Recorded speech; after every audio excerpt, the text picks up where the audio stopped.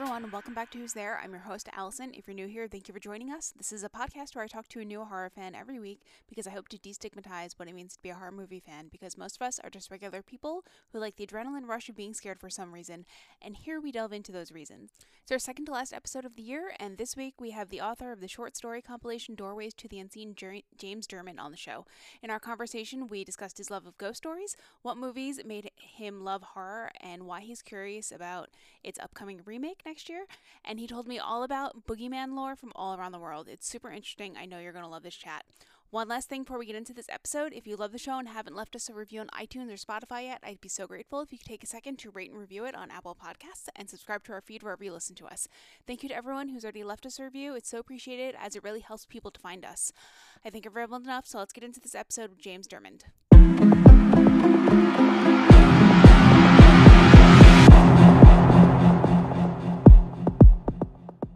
Hey, James, how are you? Oh, pretty good. How are you? I'm good. Thanks for being here. Do you want to start by telling everyone a little bit about yourself, where you're from, etc.?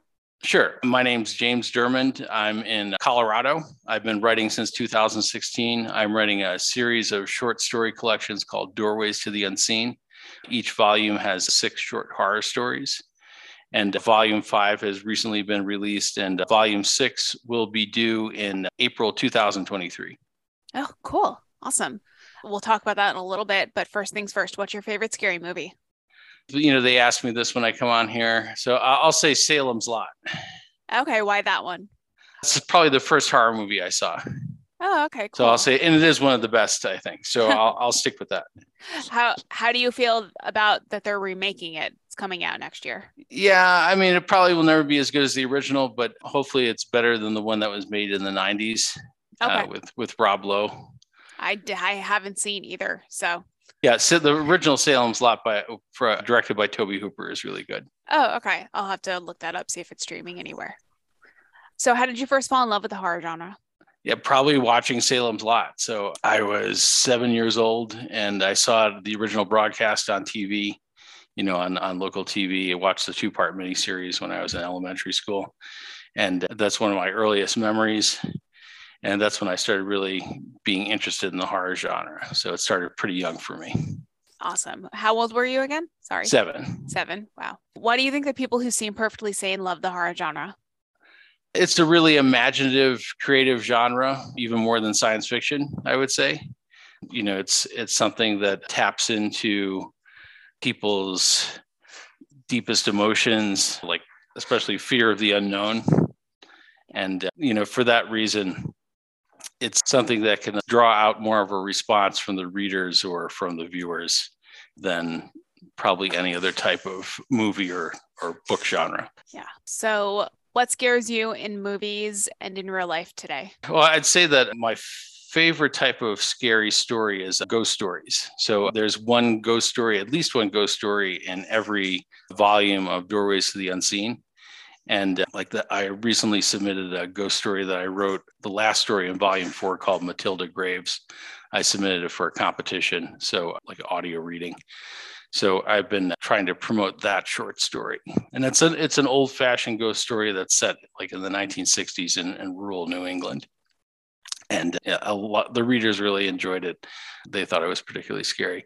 But what scares me right now, trying to stay on schedule, like getting all the volumes out. I'm supposed to follow an April, October release schedule. So I'm sticking to that. All 12 volumes are planned in the series. So it's supposed to, next year, it's April and October. That's volume 6 and 7, then 8 and 9, then 10 and 11, and the 12th volume in April, I think, 2026. Oh, wow. And then I'll release the hardcover set for it. And then I'll move on to other writing projects. I was hoping to actually write other things other than Doorways to the Unseen, but it takes me a while I'm getting faster, but not as fast as I had hoped. I can't just knock out these volumes like in a month. Each story is pretty unique and goes into a lot of detail. A lot of them have a historical setting. So cool. It takes longer to write these than I had initially anticipated. Yeah. What kind of historical settings have you used? Like, for example, over volumes 2, 3, and 4, I wrote a trilogy. The story started in the middle. I uses the in media res technique. In volume 2, I wrote a story called The Great Black Beast that takes place in medieval Germany during the plague. And it's like a werewolf story, but not exactly. It's about wolves. And then the prequel story takes place in ancient Rome around 1 AD. And you learn the origin of the cursed silver pendant that appears in the first story.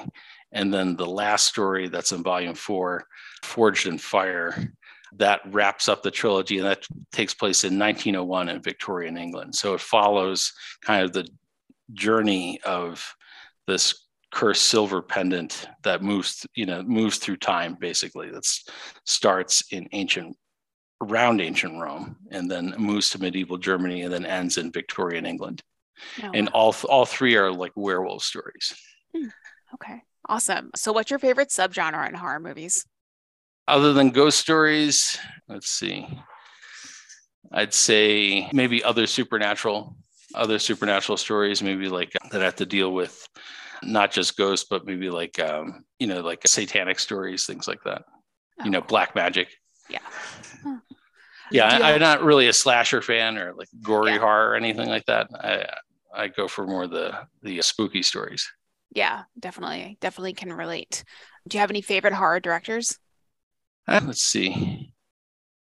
Who would be one that I can mention? I did mention Tobe Hooper already. So yeah, his career surprisingly ended, just after a few great horror movies. Yeah. And then he just made really low budget horror movies after that. I don't know. I'm following the Conjuring universe in James Wan. Yeah. So he's actually, that kind of inspired me to write this series because, like we talked about briefly, there's very little swearing or sexuality or anything like that in my stories. It's kind of like a PG-13 type of series. And the Conjuring universe is like that too. There are R-rated movies that, have disturbing and violent content, but I purposely kept it like that because I want to reach a teen audience, teen and older audience, especially for short stories. Yeah. Awesome. Yeah. The first Conjuring movie is rated R purely because of how scary it is and not because of language or anything like that. Sexuality. Yeah. That's cool. So who inspired you to start writing horror fiction and short stories? Okay, I talk about this in volume 2. I have this kind of essay at the end, a statement of purpose. And I just talk about the old anthology series on TV. Do you remember Night Gallery from the 1970s? I don't, but I've heard people talk about it before. Okay, so it's kind of like a sequel to The Twilight Zone. So The Twilight Zone was focused on science fiction and paranormal and things like that. And Night Gallery is more a horror anthology. And it's also hosted by Rod Sterling. Mm. And he goes to this Night Gallery and looks at this, creepy painting. And the first episode, the pilot episode, starred Roddy McDowall, and it's a particularly good story. It was one of the best stories in the series. And they redid you've heard of Cabinet of Curiosities? That's on Netflix right now. So I think that they did a segment for Pickman's Model. Okay. Yeah, and have you heard of the H.P. Lovecraft story, Pickman's Model? I have not. Okay, so in Cabinet, I haven't seen it yet, but Cabinet of Curiosities, they redid Pickman's Model, but Night Gallery is from the late 70s, early 80s, or is it? I think it's even earlier than that. The whole series is in the 70s, and they also do a segment that is based on H.P. Lovecraft's short story Pickman's Model, and that's one of the best episodes in the entire series as well.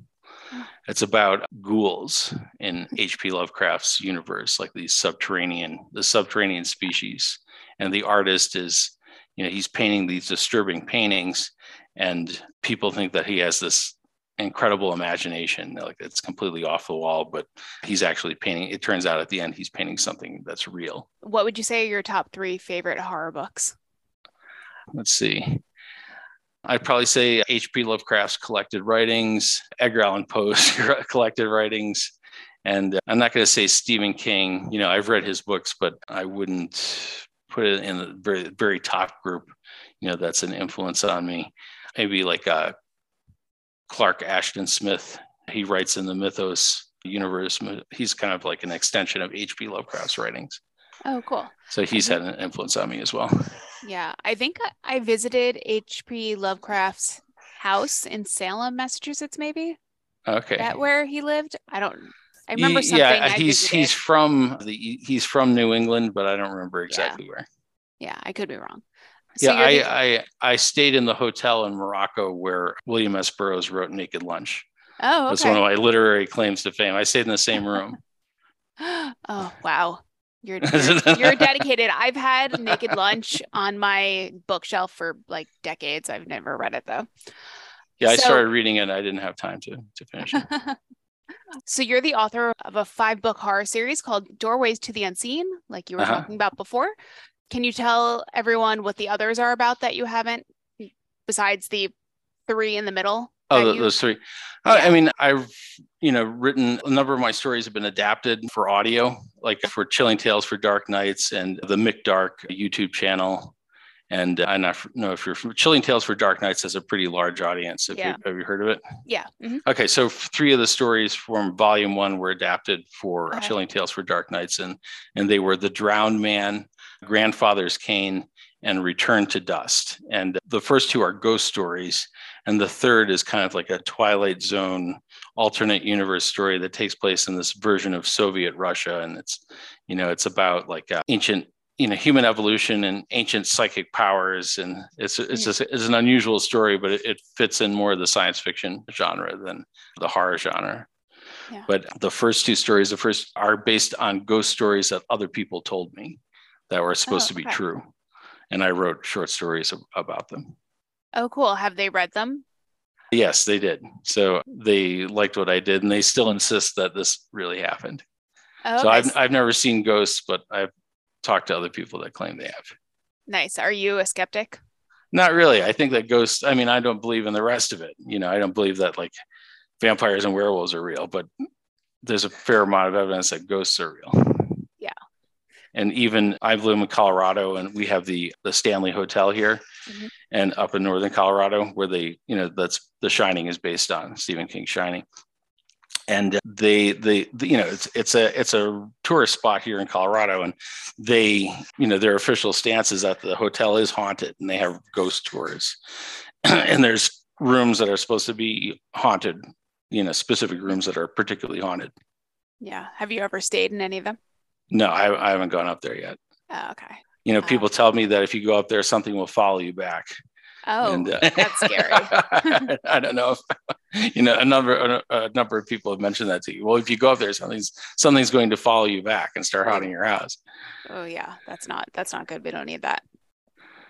Do you think you'll ever write a horror novel down the line? Yeah, I think that's where I'm going. Like I said, I was hoping to write more in between the different volumes, but they're all, meticulously written and carefully researched. That's where I would start after I get done with the Doorways to the Unseen series. I did start writing a novel, actually 3 novels, like a trilogy, and I put them on hold to focus on the series. Oh, cool. What's the next doorway? To do with witches and Salem, Massachusetts, something like Salem, Massachusetts. Oh, cool. So nice. I don't know if that's where I'll start or I'll start over again, but I have about 100,000 words in on the novel. Oh, wow. Or the series. Very cool. Well, I will be on the lookout to see when that comes out. Yeah, it'll be a while. What is your process for writing when you sit down to write a new collection of short stories? Well, I look at what I've already written, and I make sure that I'm not repeating myself, or there's too much, that I'm addressing something that hasn't been written about already in the series, and also that I'm not using the same kind of plot devices and things like that. So I try to make everything as fresh as possible. And other times that I've been interviewed, people have mentioned that each story seems unique, and that I haven't yet really repeated myself.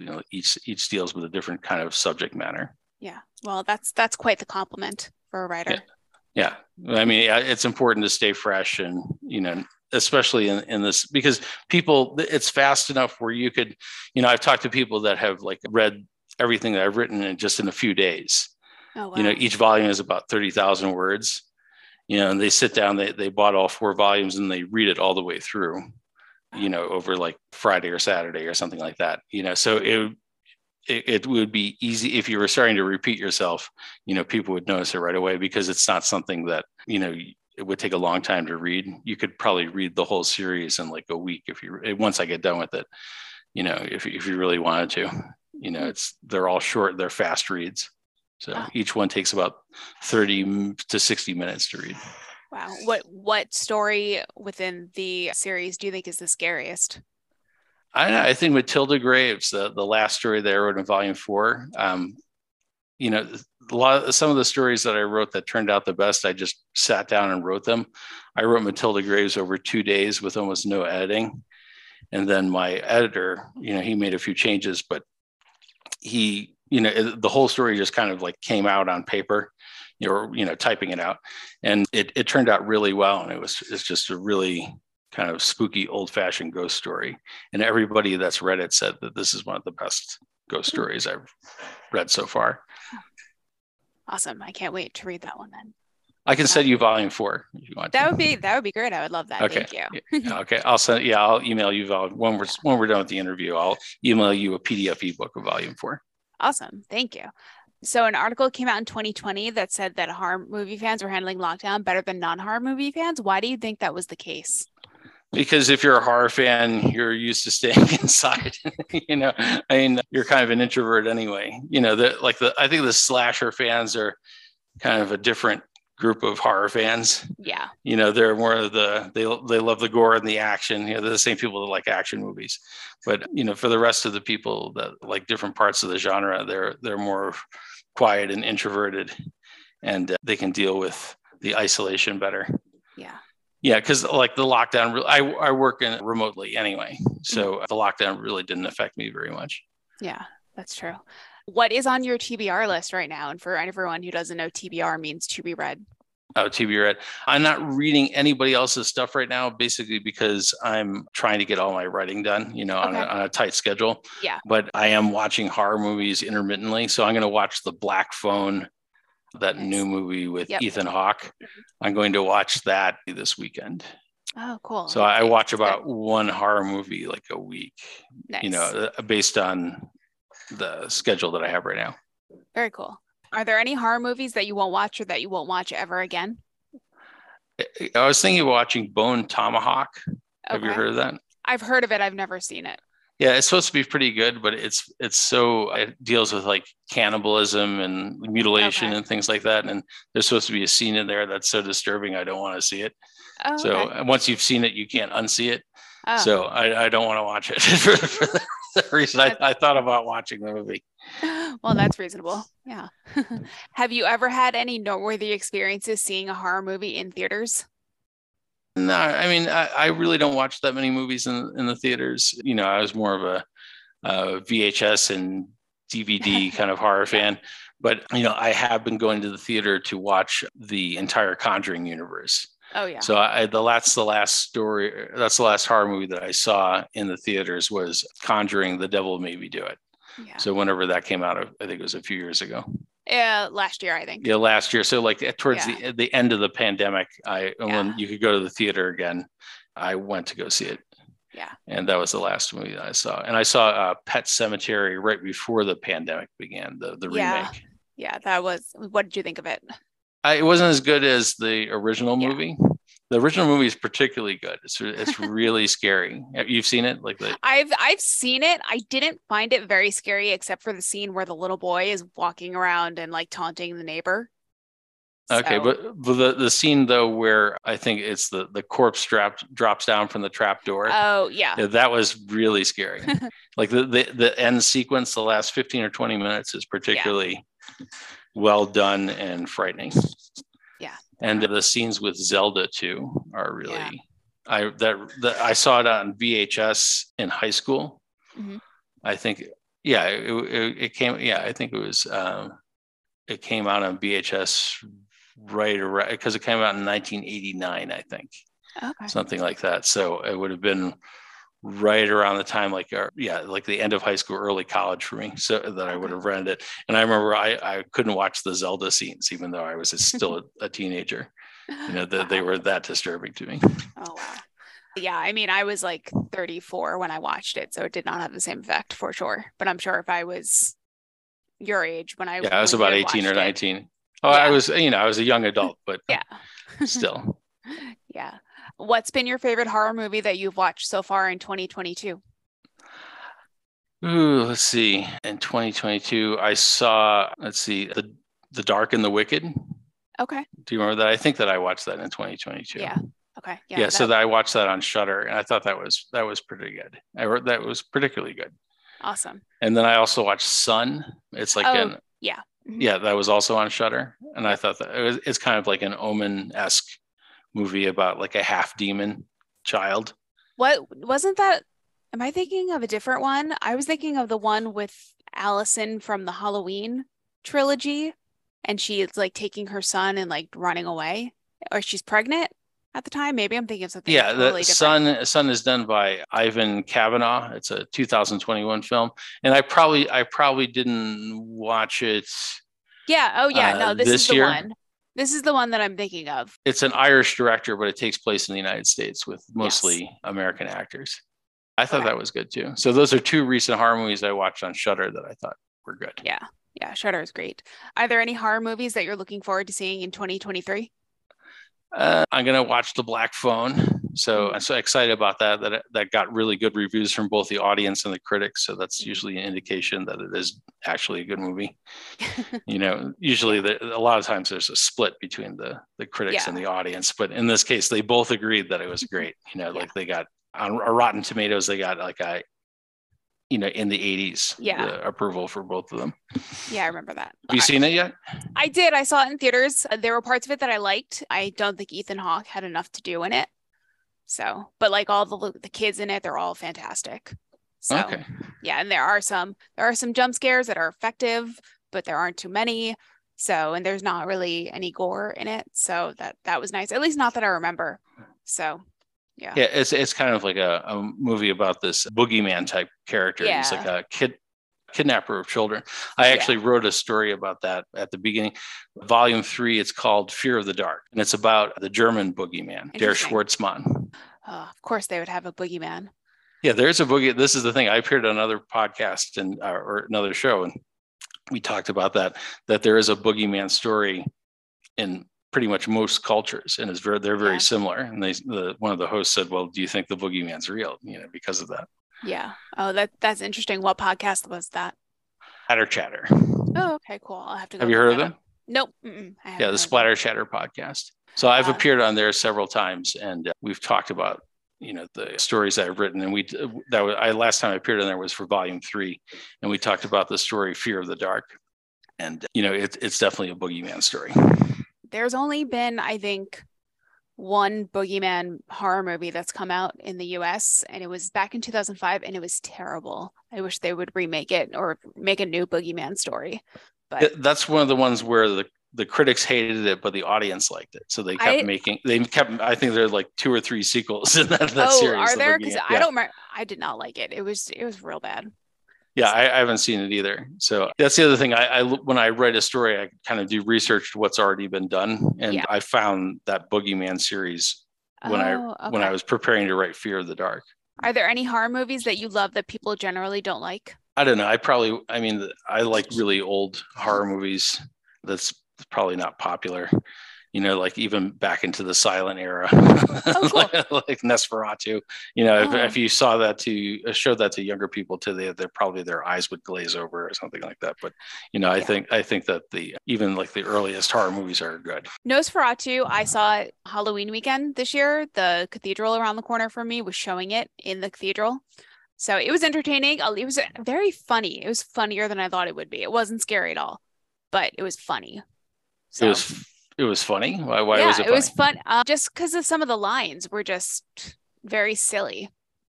Yeah, I guess it would seem like 100 years later, it would seem kind of silly, but but it's also translated from German too, so maybe the translation isn't exact. It comes off kind of stilted or strange. Yeah. If you could remake one horror movie, which one would it be? That hasn't been remade? Yeah, sure. Or one that was remade but poorly. Okay, let me think of if I could think of an example that hasn't been remade. Which one is crying out for a remake that hasn't been done yet? Let's see. How about the Dunwich Horror? It's never been done right. There's been remember, do you know who Dean Stockwell is? He was kind of an actor he was a child actor in the 40s, 30s and 40s, but then, he was also an adult actor in the 70s and 80s. And they different versions of the Dunwich Horror have been done, like different adaptations. None of them have been that good. They've all been kind of low budget.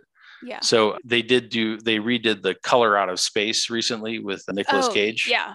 Mm-hmm. Yeah. So that was pretty, it was visually good, but it wasn't a great story or anything like that. Okay. It was mostly the effects were really interesting, I thought, especially certain scenes. But it would be interesting if they would see the H.P. Lovecraft's The Dunwich Horror redone with like a real budget and, high production value.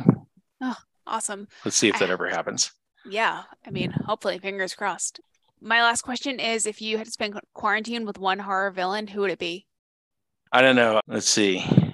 Freddy, I'd borrow his sweater and wear it. Good answer. He'd also be entertaining. It gets cold here in the mountains. I live up in the mountains in Colorado. So yeah, I'd take his sweater and not give it back. Oh, well, since you're in the mountains, what's your favorite winter horror movie? Let's see. Probably The Shining.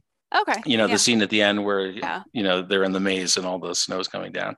So it's not exactly a winter horror movie, but it takes place, during horror. the heavy, that's what the snow is like here. So suddenly the snow just drops and you walk outside and it's like 2 or 3 feet of snow. And then the sun, because we're up in the mountains, the sun will, suddenly it'll become sunny after several days, everything will melt and then it'll start over again. The winter follows like this, avalanche of snow and then it melting and then it burying us in snow again, that kind of cycle. Oh, wow. All right. Well, thank you so much for being here. Do you want to tell everyone where they can find you and your books on the internet? Yeah, sure. You can go to my website, jamesdermond.com, JEMESDERMOND.com. I'm on Goodreads as well. And you can check me out on Amazon. The whole series is there. And, volume 6 will be coming out in April 2023. And I will complete all 12 volumes in the series. Awesome. Be on the lookout for another 6 volumes. Okay. Thank you. Or 7 volumes, actually. Yeah, 7 volumes. Well, thank you so much. Appreciate it. That's it for this week's episode of Who's There. I hope you enjoyed my conversation with James Dermond, and thanks again to James for coming on. I'll leave links to where you can find him and his books in the show notes. You can follow us on Twitter for as long as that's still around at Who's There Pod, or on Instagram at Who's There Podcast. And if you have any questions, comments, concerns, horror movie recommendations, or you'd like to be a guest, shoot us an email at whostherepc.com. I am trying to line up guests for 2023, so shoot me an email. Until next time, stay scary and get boosted.